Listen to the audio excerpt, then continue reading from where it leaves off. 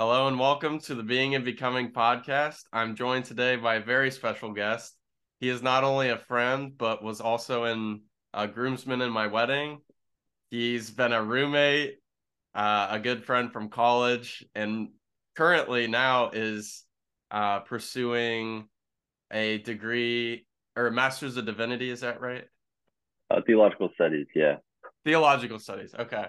And we went to school together at Anderson University where we studied business together in undergrad. And then this guest went on to become a youth pastor and has traveled the world.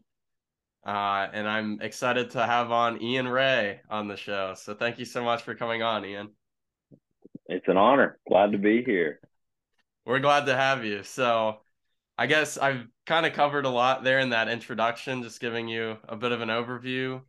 Yeah, I mentioned that we've been friends for a long time, been a minute, yeah. but yeah, been a minute. So but I'm kind of interested in maybe starting with this, maybe the world race, which for the listener is probably better explained by you than by me, but that's essentially where the world travels come into play here, and um, definitely have a calling on your life from God. So if you don't mind, Hmm. kind of giving the background there, maybe even dabbling into college a bit, but kind of right around that time. Yeah, for sure. Um, Man, yeah. So, yeah, well, we met obviously in college at Anderson University. God bless, go Ravens. Uh, and yeah, so I ended up going on a trip. I ended up graduating a year early. So for those who don't know, I left Logan hanging a year early, even though we were good friends. I know it's that. But what I instead of doing my senior year, like I said, I was able to graduate early. I ended up going on a trip called the World Race, where at that time it's changed a little since I went on it, but you go to 11 countries in 11 months, and yeah, it was a life changing experience. I felt like the Lord kind of grabbed hold of my heart. I knew the Lord in college, but I wouldn't say I was in love with Jesus in college. Um, and then it was through that experience just seeing the Bible come alive like in front of me. Like I would be reading different texts and I would see the things in front of me. And so we did everything. We did, working at refugee camps. We, did street evangelism. We would go into like voodoo temples and share the gospel with like voodoo priests. We would, uh, anything and everything. We would move rocks. Like we would just help out churches, serve them, and really just serve the local community that we were in. And so, yeah, it was awesome. It was a great experience, and I got to see the world and see different cultures and see kind of the body of Christ around the world, but also be in community the whole time doing it. So there was, how many was there? There would have been like 43 of us all together moving from country to country. And then in that country, we would break off into teams of 6 or 7. And usually you were either just yourself as a team, partnered with a ministry host, or maybe multiple teams together. So maybe there's 12 people. But if you're an introvert going on this trip, I don't know how you survive because the only time you're alone is when your eyes are closed going to sleep, and that's not even like actually alone. There's someone that's sleeping 2 feet next to you, but you are just asleep, and that's how you get your alone time. So noise canceling headphones were helpful for those who are like, leave me alone. But I'm an extrovert, and so I was always like, but let's hang out. And not everyone wanted to hang out all the time, but it was good. It was a yeah, just an awesome experience, and I learned a ton, saw a lot of things, saw a lot of the world. Now I've been to, man, how many has it been? I've been on a lot of trips besides that, and so now I think I've been to 25 countries, something like that. Wow. Um, and so seeing the world, yeah. Yeah, and speaking of being alone or being left alone, that was funny referencing graduating early and leaving me. But when you Yeah. came back after this trip, to your credit, it was the end of the school year, or I think I had been out for a month or two at that point, but I was trying to gauge, hey Ian, are you interested in rooming together Yeah. after my lease is up this summer? And you're Right. like, well, I don't have a job. I'm figuring things out. Maybe I'm gonna go back out. on the mission Yeah. field, go to a different country, and as God would have it, we ended up living together in an apartment. We did. After that summer, I graduated whenever my college lease was up, and so you did redeem yourself there on True. That is that. true. That is a Just good kidding, point. but but yeah, it was that year was fun too to hear about all your experiences and the way that you were growing and the leadership roles too. I think that you're able to Yeah. get some experience during I believe you were a team lead. I don't know if that's the correct term, but Yeah, we're in team charge leader, of yeah. team leader in charge of those 40 people. I think you're talking about, or was it Yeah, 20? I not can't. not all of them. So I was in charge of like one of the teams. So I think there was 6 or 7 on my team. So I would talk like Oh, the okay. ministry host. I was in charge of team time. I would work on kind of team dynamics oftentimes and communication. And if something was going wrong, I was the person that helped fix it. But also if things were good, I was Yeah. part of it too. So it was fun. It was great. But you got some good leadership experience that then helped you when you moved Yeah. back. You're in the job search. We had this apartment, you had signed the lease, but we're still trying to figure out where you're going to land. And then you ended up landing in probably the perfect spot for you at the time, which was Yeah. Indy Vineyard, where we both attended for a number of years. Yeah. And you became a youth pastor there. So I'm curious to I hear how did. that differed from that trip, and maybe there's a lot of Yeah. crossover. Yeah, it's a good question. Yeah, it differed quite a bit. I remember the discernment of like discerning if I was supposed to work there. And cool, quick story. This was actually, so Logan and I are talking about living together, and I don't know if I have a job. I was kind of in the interview process, but I just didn't know. And I remember it was right before I was going on another mission trip. I'd been home for like a month before going on another different trip I with my whole forgot family. that part. Yeah. Yeah. And so Logan is texting me and is like, "Hey, can you live here? Like, you want to live together?" I'm like, "I don't have a job." And I remember the Lord was just like lay. I laid on a bed that I was staying on. This is super strange, and just like pray. And so for like 15 minutes, I prayed and I was like, "Lord, give me peace or no peace on if I should live with Logan." And I remember just feeling so much peace. And I was like, "Okay, I'm supposed to," even though I'm signing onto a lease without a job. Like, it was kind of a step of faith, but the Lord was like really clear. And then when I went on this trip, the Lord made it clear I was supposed to work at this specific church, because I was really discerning, like, is this the church I'm supposed to be at? I didn't really know much about it, if I'm honest. And I was like, all right, Lord, just make it really clear I'm supposed to work here. And so we ended up meeting, I think it was 4 different women named Carmen. And I was like, oh, interesting. So we actually had the opportunity to share the gospel with one of them. And she ended up giving her life to Christ. It was really, really powerful. And we like share the gospel with others, but most of them, I think, had already known Jesus or were Catholic, or, had heard the name of Jesus and professed faith in him. Well, eventually it started getting weird because we started meeting all these Carmens, and I was like, why? Like, what is it? Like, God, what is it about Carmen's? Like, is that a super regular name in Puerto Rico? And I remember my younger sister was like, well, why don't you look up what it means? And so I looked up, and it means God's vineyard. And that was Vineyard is the name of the church that I was discerning if I was supposed to work at. And I remember it was like, oh wow, okay, God, you're saying yes, that's where I'm supposed to go. So that was like kind of a confirmation, like it's where I'm meant to go and be a pastor. And so yeah, I went there. And in terms of your question, like how it was different, it was so different. It was like discipleship overseas and in America are just different, like, ball games. I mean, it's like just the pace of discipleship and pursuit after Jesus is very different. It's almost like the transformation that you can experience by pursuing the Lord, not just by serving, but even just in your like intimate kind of times with the Lord. You're doing it in community all the time.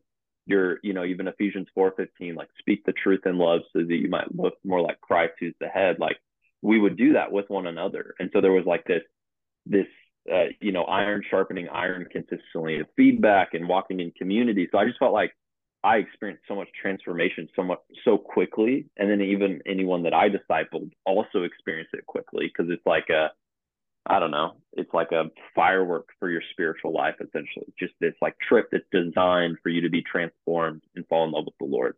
And then you go, and be a youth pastor with students. And then you have this interesting group where I went from all these people who said, I'm going to dedicate a year of my life to travel the world, all for the Lord and serve him. Some people sold their cars, their houses, like they were all in. So there was like already a huge buy-in. And then all of a sudden you become this youth pastor where it's like some of them like could care less. Some of them, their Yeah. parents make them go. Some of them are like self-proclaimed atheists where they're like, I just go here because I'm homeschooled and I don't have any friends, but I don't even believe in this God thing. And then you have others that are like, no, I think I really want to like pursue my whole life for Jesus. And so it was just a different spiritual climate, and the pace of transformation so much slower. It's like what happens at a month on the mission field maybe could take 2 years, here in America. And so that was just an interesting dynamic, kind of like how do I pastor and shepherd them, recognizing that long obedience in the same direction is important. Like Eugene Peterson, he always says that like it's long obedience. So how do I consistently be faithful to these students and point them to Jesus and help them to fall in love with him, but also like walk with them when they're they go through a breakup or they whatever happens, whatever life throws at them. Um, but recognizing like it might not be as fast paced as the mission field, and that's okay. But I remember that was a big adjustment for me for sure. Wow. Yeah, that would be the whole aspect of choice, wanting to be Mm-hmm. somewhere versus Yeah, being forced to be somewhere. That's very interesting that you noted most of the people going on the world race are not only going, but they're in order to go, there's a lot of sacrifice on yeah, their part to in order to be a part of that. right, Whereas, yeah, the students, very little commitment or buy-in. Some of them are just being dropped off there, yeah, forced to be there. right. So, in that situation, how are you able to rally these different personalities, people, motivations, backgrounds? How can you inspire them, get them to work together and yeah, be a cohesive body worshiping Yeah. God? How does that happen? Well, not a whole lot I can do. um, I did try to be really intentional. I think Gen Z, because that's mainly who I was pastoring. I don't think there was any Gen Alpha. I think it was all Gen Z.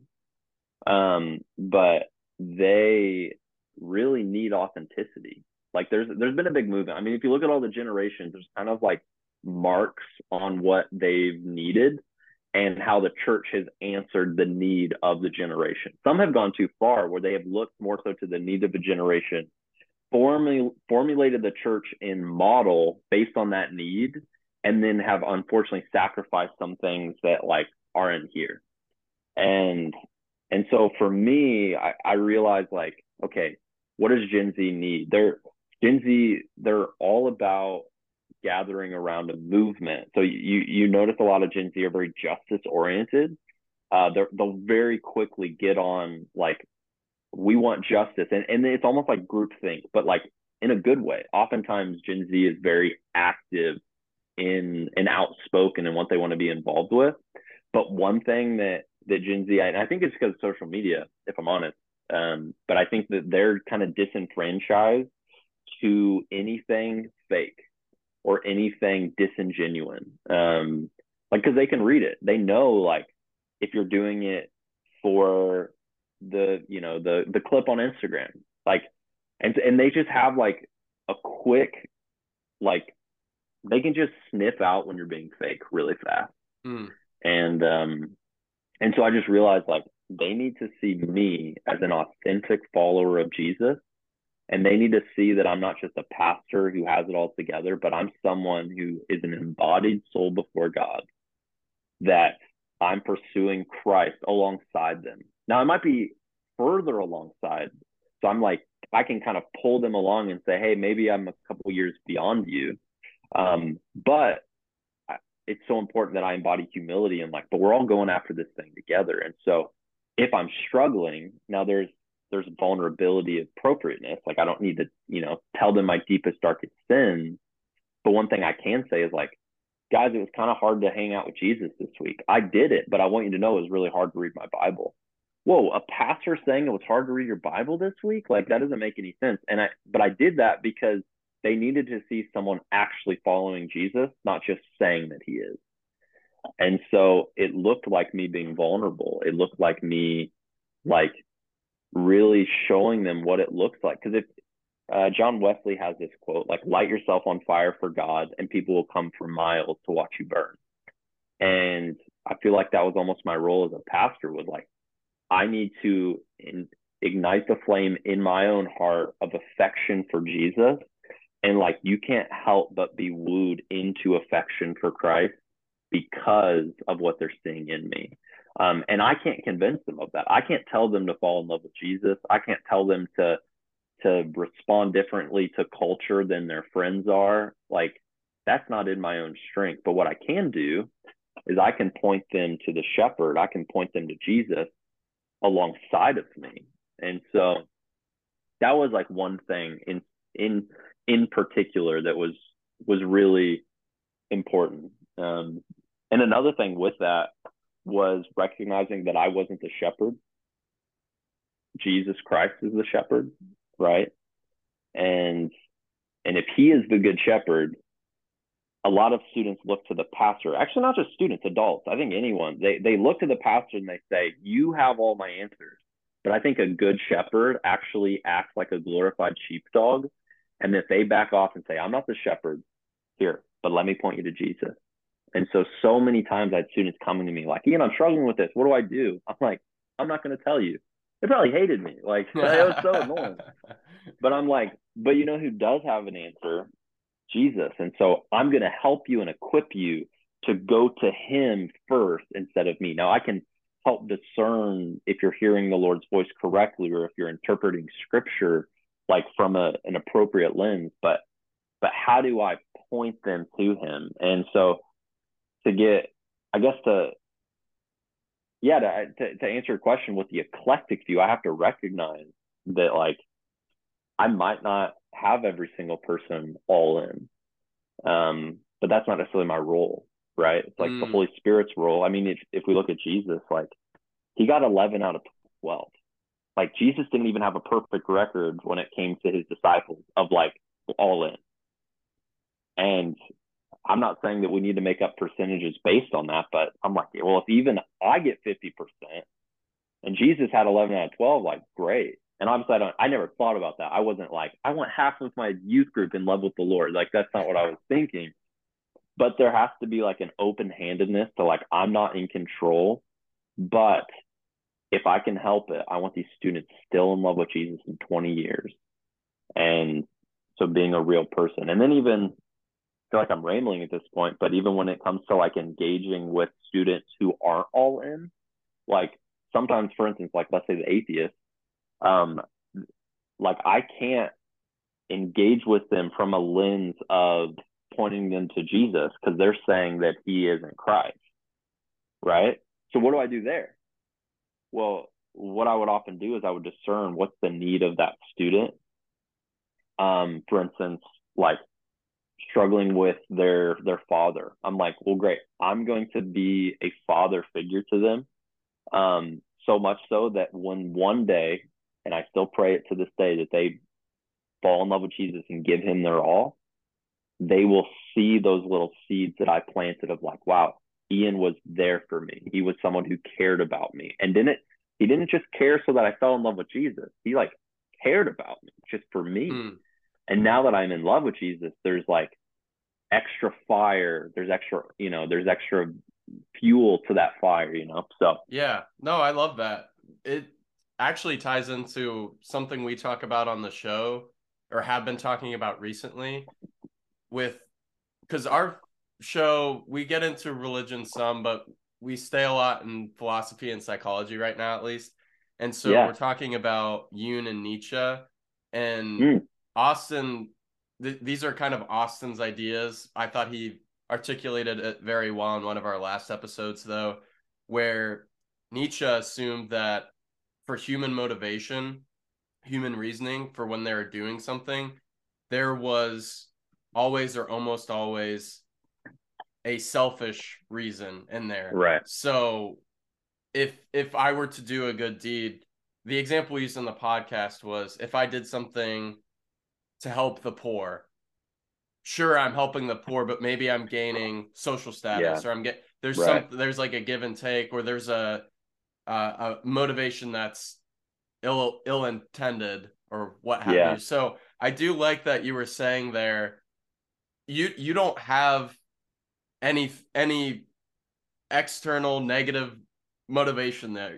Like I think Hmm. that's a direct critique of kind of Nietzsche's Yeah. idea, is kind of what I'm trying to say in a roundabout way, because you care for that student, the atheist student you're talking about in your example, simply because of who they are, not Right. because of anything they can do for you.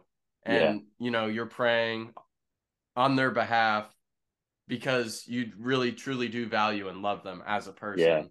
So I Yeah. thought that was really well put, and I wanted to add that tie-in because it Yeah. That's good. reminded me of something that we've been talking about on the show. But I also wanted to say that I love the way you answered the question, because yeah, you have all these different personalities and these different kids that are growing, learning, becoming more of who they are. But your Yeah. job isn't necessarily to make it all happen, No. make it all fit. I like the No. sheepdog reference. Yeah. You're pointing them to what you believe to be the truest path, the righteous path, Yeah. and following God. So Well, I there's thought even that like was they will they will outgrow their need for me because there will come a day where I'm not there. So how do I teach them to go to the person that will always be there? And so it's like even with parenting, like healthy parenting is equipping your kids for like how like they're gonna outgrow their need for you.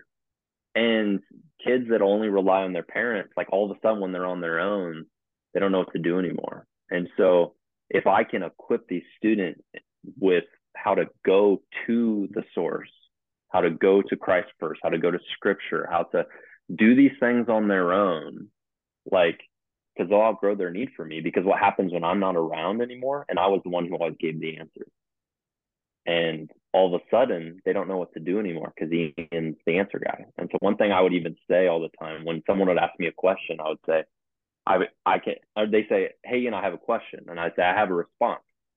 And if I don't have the answer, or what would I say? Yeah, if I don't have the answer, I promise that we'll find it together. And I was very intentional with that language of like, I will respond to you, but I might not answer you. So sometimes students would be like, hey, and what do I do in this situation? I'm not going to give them the answer. I'm going to teach them how to find the answer on their own. And that's, in my opinion, that's healthy discipleship. That's like raising people up. That's equipping them. I mean, that's good leadership. Like that's like getting people equipped on their own. And so, yeah, that's a great distinction between response and answer. There's sometimes it's good to have that vulnerability or transparency of sometimes I can't give you both and what I'm right, saying, but I will talk to you, but I can't promise that I can make this question or doubt whole. right, So, and I do wonder if, especially, I don't know for myself, but I do wonder if people at times, whenever they have a question, do feel the need to just give an answer, even if it's maybe not the right one. And being mm, married, I catch myself doing that sometimes. Do I actually know that? Because then if Peyton yeah, asks me a good question, maybe I don't know as much yeah, as I thought I did, and then I have to look into it more. Or maybe yeah. we need to have more of her and I need to have more of a conversation. So a marriage is Yeah, very illuminating in that regard it for is. me, but it seems like you already have the wherewithal to say, okay, might not know the answer, but I like that idea too. We can investigate it together. Like Yeah, there's still that camaraderie that we're building yeah, together. I'm with you, that whole thing. yeah, Because that's another thing about doubt or fear, is it's so haunting on your yeah, own when you're wrestling yeah, with a concept or an idea. Yep. that terrifies you, or maybe it's not even an idea, maybe it is a reality of, or Yeah. could become a reality, something like of Right. that nature. But um Yeah. anyhow. We falsely dichotomize doubt and faith. And the opposite of faith is not doubt, it's disbelief. mm, And so we have to be careful, right? That like if we can't express our doubt or express our questions, then we're accidentally communicating that the answer or response or journey to find that answer isn't good enough. And so oftentimes most people, and I'm a firm believer of this, if you follow any statistics of young Christians and how many of them have left the faith, they grew up in church and they left the faith, and they did a bunch of studies. Barna did did some research, and one of the biggest reasons that people left the faith is because they didn't feel like they could express doubt or ask questions. wow. And so it's like, how do we not falsely dichotomize that the opposite of faith is doubt? So I would always tell them, like, doubt's okay. You can doubt. You can doubt. Wrestle it out. Get it out. Let's talk about it. What questions do you have? Even as I was preaching, I would let them interrupt me as I was preaching, which for a preacher is very annoying. But for like discipleship, it's really good because if they have a question, I want them to know that there's not a wrong question. And if that's the case, they say, hey, and I'm really struggling with this idea. I'm really struggling with how to love this person because they hurt me. I'm really struggling, like, how could a good God allow evil in the world? Like, there's all these questions, and we need to give. I feel like youth ministry and like our youth group was a safe place to explore those questions, because you're going to explore them, and if you're in a safe or unsafe place, oftentimes determines your outcome at the end of that exploration. And so we have to be careful. And so for me, it's like I want to give people a safe place to ask and doubt and ask questions. And even what you were saying with marriage, like, I think I don't know is one of the three most freeing words you can say.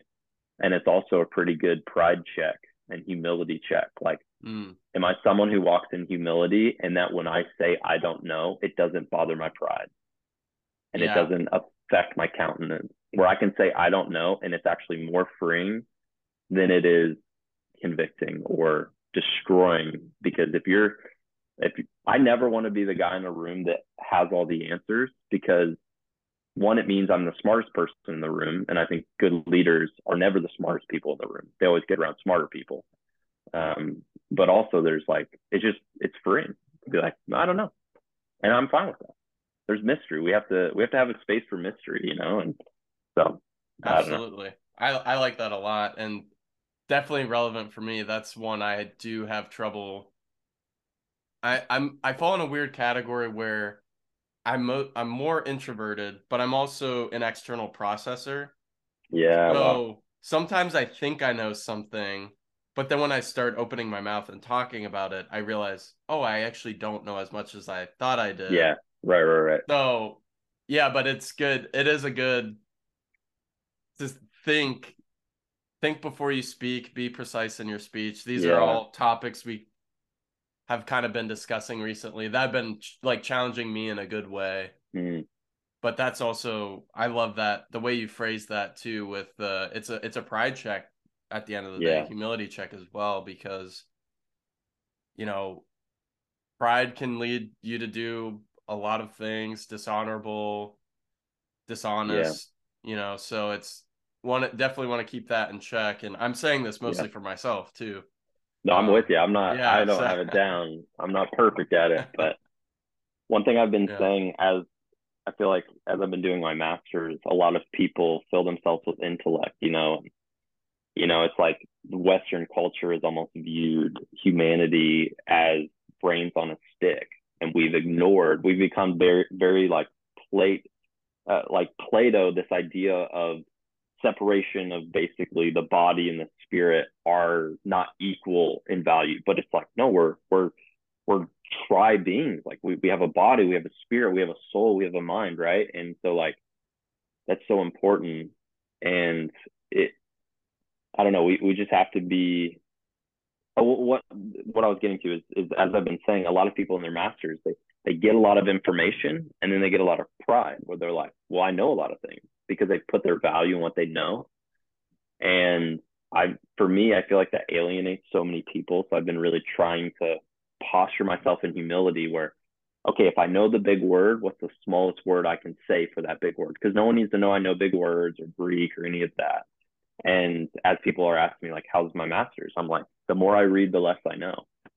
I think it's dangerous when we read some and then we think we know a lot. But I think those who actually have a lot of knowledge on a subject usually are super humble in it because they know there's so much they don't know on that topic. Right. And I like so, that a lot. The more I read, the less I know. That's such a yeah, great truth. yeah, Because someone, even too, we're both musicians, played a mm-hmm, lot of music in college together, but someone might say to me, "Oh, you're a good guitar player." And I just yeah, think of all the things I still need to get better at. And yeah, right. I mean, it's nice if someone compliments me, I want to accept the compliment. Of But the course. reality is I see the vast expanse of what I'm going towards, not the Yeah, little right. nugget that I've already figured out or have Yeah, worked on or worked through. But yep, also, I know you just touched on your master's program, and I did want to delve into that more because yeah, in joining this program and doing this program, a big move was necessitated, and you guys are in a new city now, we are. and just wanted to hear how some of that's going and how the program itself has been. I know you touched on it a little bit, but maybe just going more in depth on where you're at now, that transition Yeah, out of your youth pastor role sure. and that whole process. Yeah, man. Well, it was a journey. It was a long journey. Because by the end of my time at the Indy Vineyard, I was the youth pastor and small groups pastor. And then I also had the privilege of being on the teaching team. And so I was doing a lot. It was like I was just the youth pastor anymore. I was in charge of all the small groups and was preaching pretty often on Sundays. And I was really honored. Like it was a huge honor. I was really thankful for all those opportunities. But if I'm honest, it didn't make like a ton of sense for me to leave because people kind of looking is like, well, you're like, you're not that you've made it, but like you have all this, influence, in this church and you're learning and you're growing and people look up to you. But we just started feeling this like holy discontent of like the grace really lifted on my roles. And it's not that I stopped doing them, but I just, before where it like ignited my soul and spirit, there was just like a holy agitation. Like it just was a friction that was maybe unnamed. And so it was a really long discernment process for us to leave. But eventually we went on some retreats where my wife Rachel and I were praying, and we felt the Lord really lay on our heart that we were supposed to leave the church. But what's fun is he didn't tell us where we were going. So he's like, I just want you to leave. And we're like, that doesn't make any sense. Like, could you tell us what's next? And we really felt the Lord just lay on our heart, kind of still small voice, like, I'm not going to show you the next step until you take the one I've showed you. And so had like a scary conversation with the elders and staff, and it went really well. It's a really healthy church. I love them dearly, still talk with them. So it was a good, but just said, hey, we feel like the Lord is like leading us elsewhere. We don't know where. We don't know if it's here in Indianapolis or somewhere else. And long story short, so we don't get bogged down in the details, felt the Lord start to speak Nashville. He started speaking that after we had communicated that we were leaving. And so we started speaking in the city of Nashville. A lot of cool God things that kind of orchestrated our move here. But yeah, so then I ended up doing my master's. I've been wanting to go to seminary for a really long time, and it just opened up. And so I'm doing a program with a church called the Belonging Co. Where I get to like hang out with them, do some leadership stuff, but then also do my schooling online. So I don't actually have any classes in person. All of it's on Zoom or online. But in terms of how I like the program, I love it.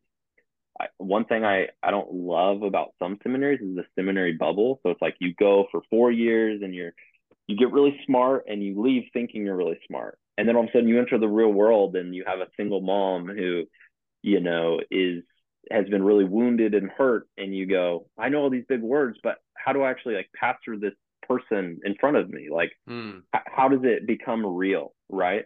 And so I think we have to be careful to not separate knowledge from like practical pastoral ministry, if that's our calling. If you want to be a scholar and go into higher education, awesome. But what this degree has really showed me, like, I don't want to be a scholar. Like it doesn't impress me personally to like know all the stuff. Like I want to take the things that I'm learning and put it into action with real people, into the church, into uh, shifting the culture. Like how do I use these things? And so it's been really good partnership with it. Like I'm in the real world. I'm in a local church, which is so big.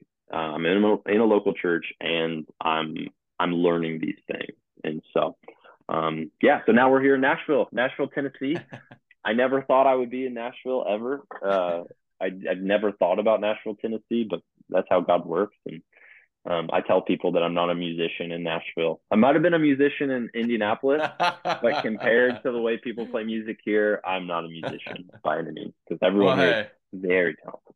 yeah, that's fair. But I will say you are a good musician. I Well, thank gotta give you you. your No, I props. appreciate that. Yeah, yeah, yeah. Um, Thank you. but yeah, no, I like too that idea of the I'm very pragmatic. So the Yeah, idea of what am I learning now? How can I use that in a real way to help people? yeah, I do think I've definitely heard stories of seminary not being great, or some people do think it's great, but then walk away from yeah, Christianity. yeah. So, um, Cemetery. cemetery, is Some that what people, they call it? some people say it's cemetery for your faith Oh wow. instead of So seminary. obviously I'm not um don't have the seminary background or the Yet. Bible yet. Yeah. Oh, Yeah. I don't plan on it either, but we'll Yeah, see. sure. But Austin, you when you were talking about that, our good friend, our mutual friend and co-host of the podcast, Austin, is that's very much his lane too, is just Yeah. how can I love people? Yeah. Jesus loved people well, gave us a great example. How can I use that in my everyday life to Yeah. love people better? And what you were just speaking made me think of him and just how in line that is Wow. with what he's seeking out to do. So, Yeah. um, yeah, but I think it's definitely crazy just moving and Yeah. going on God's call, but it's not your Yeah. first time, as we've established. True. Went on that True. 11 countries in 11 months, got the Yeah. apartment with me without a job, and then so yeah, Yeah. you're definitely and from what I see, definitely very obedient to what God has for Mm. you, and just Yeah. wanted to Thanks, man. yeah give you some recognition there. So That's the hope. um Yeah. yeah, yeah, but I also think it's funny because we could spend I'll definitely have to have you back on the show sometime, because we could spend a whole episode just talking about the race, or just Yeah. talking Right. about what you learned in youth ministry, or just talking Yeah. about what Sure. you're learning now and how Yeah. that affects, the people that you're around, and your ministry and whatnot. But Yeah. I do think we did cover the bases, the high level kind of how do Ian and Logan know each other? How Yeah. did Right. that how did Ian's journey through life transpire over time? But I would be curious to hear. We're trying to promote on the show reading, thinking, Yeah. having conversations. You've always been someone for me. I know that, as well as Pat and Austin, who hosts the show with me. But if I ever have thoughts, question, ideas, you're always one of the first people I want to bounce an idea off of, or a thought, or Yeah. so I guess I'd just be curious. I know obviously too we've talked before the show, and Yeah. we call each other outside of just this filming, Sure. but just if you wanted to talk about anything that's kind of on your mind or your heart, Yeah. what's going on with Ian right now? Yeah. What's bouncing around a little too much, if I'm honest. No, I'm just kidding. I feel like seminary is one of those funny things that every week you have a little bit of a theological crisis where you're like, I thought I believed this, and now I don't know, because you're reading everyone, and all the theologians and reading different passages of scripture. So, most recently, and this is like a couple day thing, so I've been sitting on it long, but I'm curious your thoughts on it too. It's this quote by a guy named G.K. Chesterton, and it's gripped me, and so I have a lot of thoughts with it. This is the quote: "It is the paradox of history that each generation is converted by the saints that contradicts it most. And it, I don't know, it's just interesting that what does it look like that saints, right, throughout all of church history up to today, actually oftentimes take a stance that is counter to the generation that they're in, right? And even the quote that precedes that, it's from a book. Oh gosh, what's the book from? Um, I don't remember. Oh, I think it's G.K. Chesterton on Thomas Aquinas. And this is where this is from. Thomas Aquinas is kind of a medieval theologian, basically. But the quote that precedes this, which I think sets it up really well, it's the saint is a medicine because he is an antidote. Indeed, that is why the saint is often a martyr. He is mistaken for a poison because he is an antidote. He will generally be found restoring the world to sanity by exaggerating whatever the world neglects, which is by no means always the same element in every age. Yet each generation seeks its saint by instinct, and he is not what people want, but rather what the people need. And I don't know, it's just been gripping me as like I've even had conversations with my wife of like, what is Gen Alpha? Because there's already a new generation. We had Gen Z, and now there's Gen Alpha.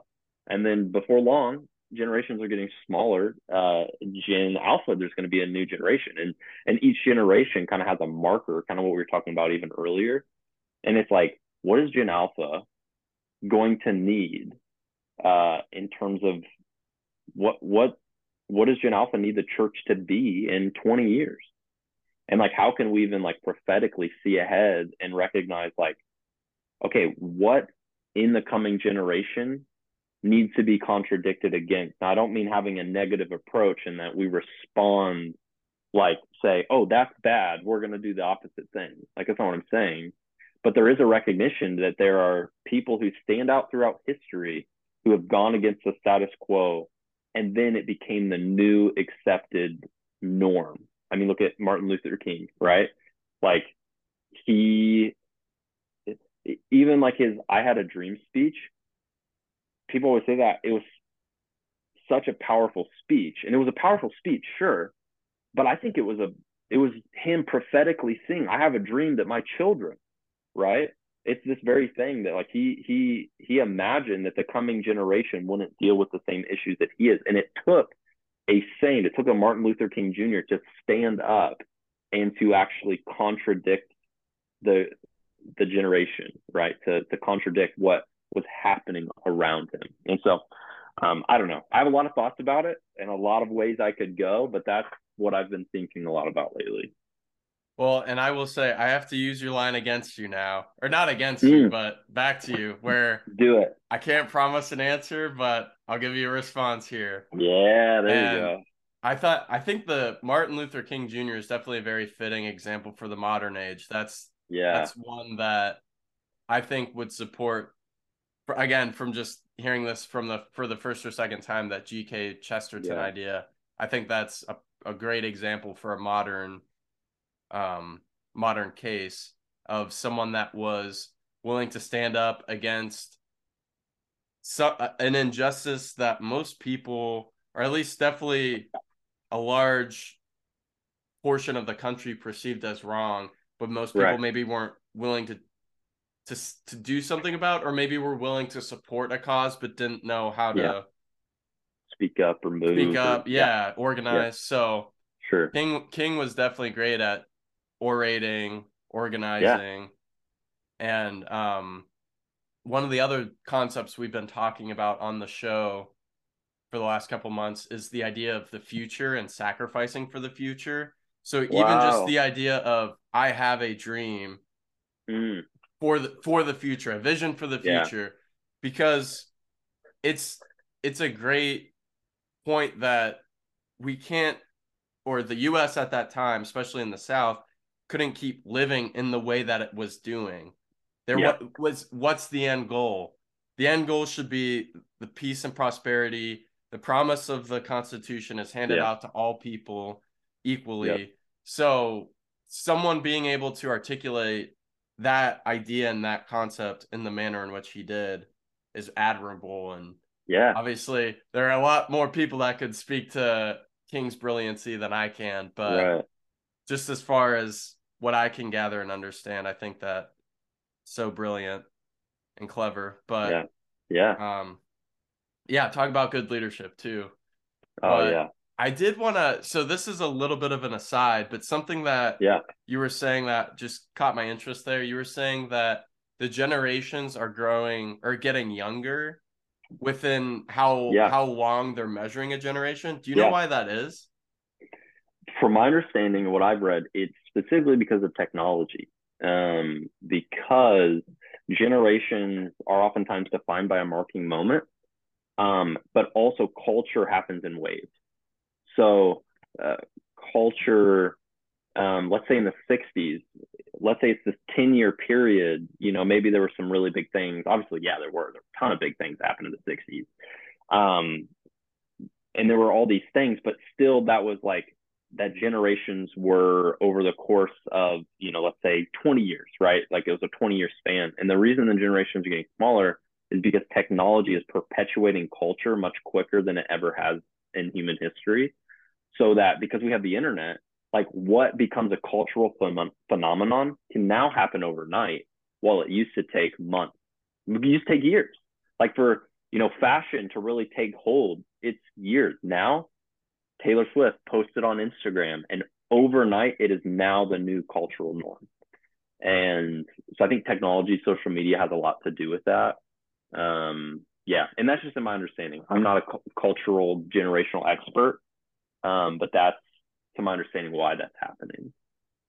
And yeah, that would make sense because even the millennials, which is, I believe, our generation, I think we're on like the tail end of the Yeah, millennial train, right. but we had some of these technological advances. Like we both grew up playing Game Boys and Yeah, right, right, and right. Come on. having CD players and Video Yeah. Now. If you do you remember Video Now? Oh yeah. Oh my gosh, what a throwback. So we had some of those innovations, but then now kids have iPhones at very young Yeah, ages. right. Whereas we 100%. got cell phones. The rule in our house was you got a cell phone when you're at age 13. So that was a Mm, huge rite of passage, kind of going into yeah, teenager phase. But even right. the phone I had back then would have Oh, it would be a so piece of different. junk today. So Oh yeah, for sure. For sure. yeah. But That's funny. yeah, I thought that that was an interesting piece. Just Yeah, yeah, how different generations vary, but then the variables that could affect a generation, as you mentioned, yeah, technology could necessitate a change in how we're measuring them or for what absolutely. period. So that's a really good point. Absolutely.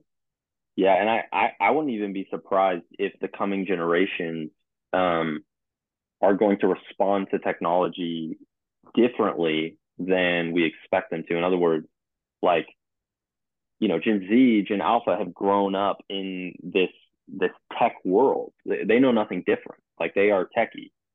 And I wouldn't be surprised if there's a re-emergence of human connection, of like these pieces that humanity has always valued. And then all of a sudden Western society has become super individualistic. It's become, we look at mental health like spikes, we look at depression, we look at body image issue. All of it is up, and it directly correlates. I'm not saying this is the problem, but I mean, I'll say it. I think it's the problem. Like social media is like the problem. Like it is a direct correlation. The amount of time you spend on your phone is directly related, oftentimes, to the levels of anxiety that you have. Because, like I've heard it, the statistic, it's like, and I'll probably be off on this, but it's something in this vein. Like the amount of content that we've digested within our first 20 minutes of waking up is equal to like an entire year and a half content from the 50s. Like Wow. it's just astronaut. Like our brains were not meant to compute this much information this rapidly. And I think we're going to start seeing kind of reacting to this technological culture more like, I'm not saying like Little House on the Prairie vibes, but like almost like, oh my gosh, actually humans connection fills my soul and dopamine levels that a screen can't. And yeah, I don't know. I wouldn't be surprised. Man, I think we could have a whole podcast just on this topic alone. Yeah, for sure. For sure. Because you knew me in college, and for the listener too, if you're still there. No. But I was very much not on my phone at all, Yeah, sure. or I used it for its basic features, text and talk. But Yeah. then, oh, I start using voice memos, notes, Google Maps, Yeah. and then, oh, I'll add social media on there. And then Yeah. next thing I know, I'm spending 5 hours a day on my phone. And I've Yeah. gotten particularly bad recently, but I do think that there is a positive feedback loop component to the social media, Oh, or yeah, that sort of thing absolutely. where you're feeling bad about yourself, so you just want to connect with people Yeah. in a low Right. cost, and not financial sense, but a low cost of, I don't have to leave my house, I don't have to organize Yeah. something again, I can just Right. pull up the phone It's and quick. scroll and see stuff. And yeah, it probably it, I don't know, I Yeah. would need to look into more about it, but I've definitely listened to a few podcasts on how that cycle can be bad or worsen, Yeah. where you're anxious, so you go to this social media or phone, whatever, to feel better, but Right. then you feel bad or feel worse, and then you Yeah. keep doing it. Go back It's to it. almost like a, definitely drugs or alcohol abuse fall into a similar, like that Yeah. is for sure a positive feedback loop, where Yeah. at some point you're having good interactions on drugs, alcohol, or with them, but then there Yeah. comes a point of overconsumption where it starts negatively impacting your life. But because you have this loop in place, Yeah. it can be a dangerous trap to try to get out of. So I wonder if 100%. a similar idea would parallel to social media. But Well, I think so. Yeah. Even the creator of the like button regretted it. Like the whole purpose of it, because people weren't spending as much time on Facebook before the like button. And then there was someone in the office that actually created the like button with the intention of getting people hooked so that there was a dopamine hit when they were engaging with the social media.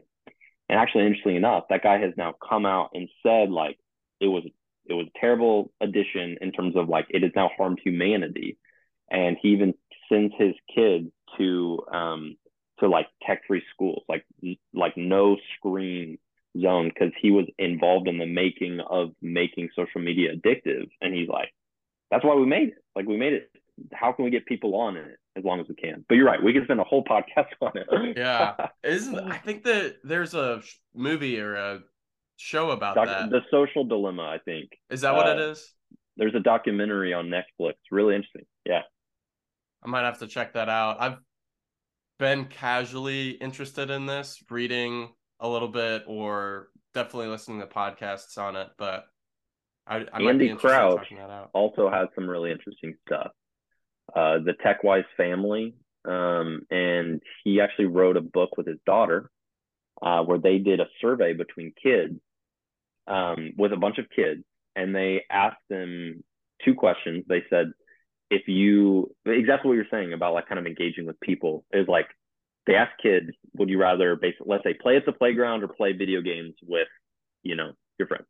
And they took the digital equivalent and the in-person interaction, and they asked questions, and every single kid 100% of the time picked the in-person human connection answer. Then they followed it up and said, and what do you actually do?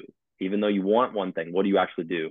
And then it shifted, and then what actually people did was gone on Fortnite with their friends, even though they want to go to the park and play outside. And Wow. so, kids, it's important as adults and parents eventually, all this stuff of like recognizing this is actually the desire of the kid's heart, the desire of our heart. Like just even like the desire is human connection.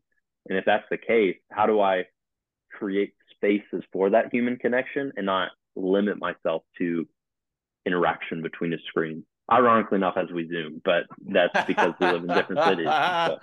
Oh, that is kind of funny too. Yeah, to anytime you're leveling a critique at technology, but then I'm so It has its reliant on perks. it now. Yeah. it is it. Yep. The difference we have to be careful is, are we using technology or is technology using us? And so are we using it as a, not even a tool, but can we use it as an instrument? Because like, can we actually use it to not just amplify our life, but like in this instance, Zoom, super beneficial. We're using it as a really helpful tool. Technology is not using us. We're using it to allow this conversation to happen. You're listening on the airwaves, on the podcast. This is all technology. But technology can quickly begin to use us where we become the product. And not just on social media, there's other ways. And so we have to really ask ourselves, how am I using technology, and how is it benefiting me? And am I letting it benefit me, or am I the one that, you just have to weigh those things. So Yeah, all great points. And I think, like you're saying, maybe we do need to have another podcast at some maybe, time to delve into this more. I'd be I don't interested know. to have a further conversation. But I just wanted to thank you again, Ian, from coming on and joining me today and talking about a variety of things. I truly appreciate your friendship, and Yeah. just wanted to see if you had any closing thoughts or pieces of advice, etc. Oh man, closing thoughts, pieces of advice. Um, I I think it's important to ask this question of the culture thing, on how we're engaging with culture, um, because I think a lot of people have been reactionary to culture and not creative of culture, especially in the Christian sphere. Um, there's there's been like this history of Christians the past 150 years that has either condemned culture, they've critiqued culture, they've maybe copied culture, or they have consumed the culture. And all four of those approaches are reactionary. But what does it look like for us, kind of in that G.K. Chesterton quote of actually counteracting the culture? How do we prophetically look ahead and see what the generation needs? And it requires dreaming. It requires us to engage with what if, even engage with, how do you engage with your city? And this could be a whole nother podcast, and I won't dive into it like a ton, but it's like, if you live in a certain city, you can actually, like, you don't have to submit yourself to the culture of that city, especially if it's a negative culture. You actually can stand out, but you have to be intentional and point out what the culture of the city is. Like in Las Vegas, let's say it's greed, or gluttony, or whatever it is. Like, you can live a simplistic lifestyle in Las Vegas. You can be generous with your money, and you can actually counteract the culture of the city in your own personal life. And then if enough people get around that, the culture starts to look different. So that would be my encouragement, is just like, evaluate the culture that you're in and evaluate how you engage with that culture. Because as Christians, I personally am a Christ follower. And if you're listening and you are, or in any other way, like, how do you form the culture for the good of humanity? But it requires not reacting to it, but rather looking ahead and anticipating and saying, here's what Gen Alpha might need. Here's what the next generation might need. Here's problems that we might face that maybe there's an answer to. And yeah, I could dive into that a ton, but that would be my closing thought. Just be intentional in thinking on how you're being formed, and recognize that you can be intentional in not being formed like those around you, and being counterformed in a healthy way.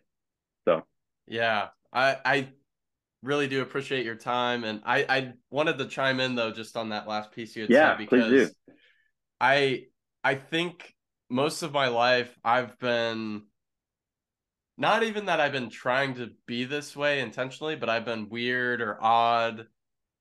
But it's more of, I'm just trying to figure out who I am and being that person Mm-hmm. regardless of the things that happen around me.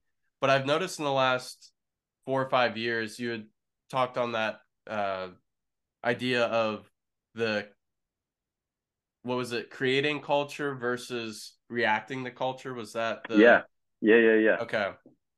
So I've always been highly creative and I've enjoyed Yeah, creating, even in Anderson University where we went to school, some people could complain because it might be boring to them or there's maybe not a Mm-hmm. lot to do. But for us in our friend group, we always just made our own fun.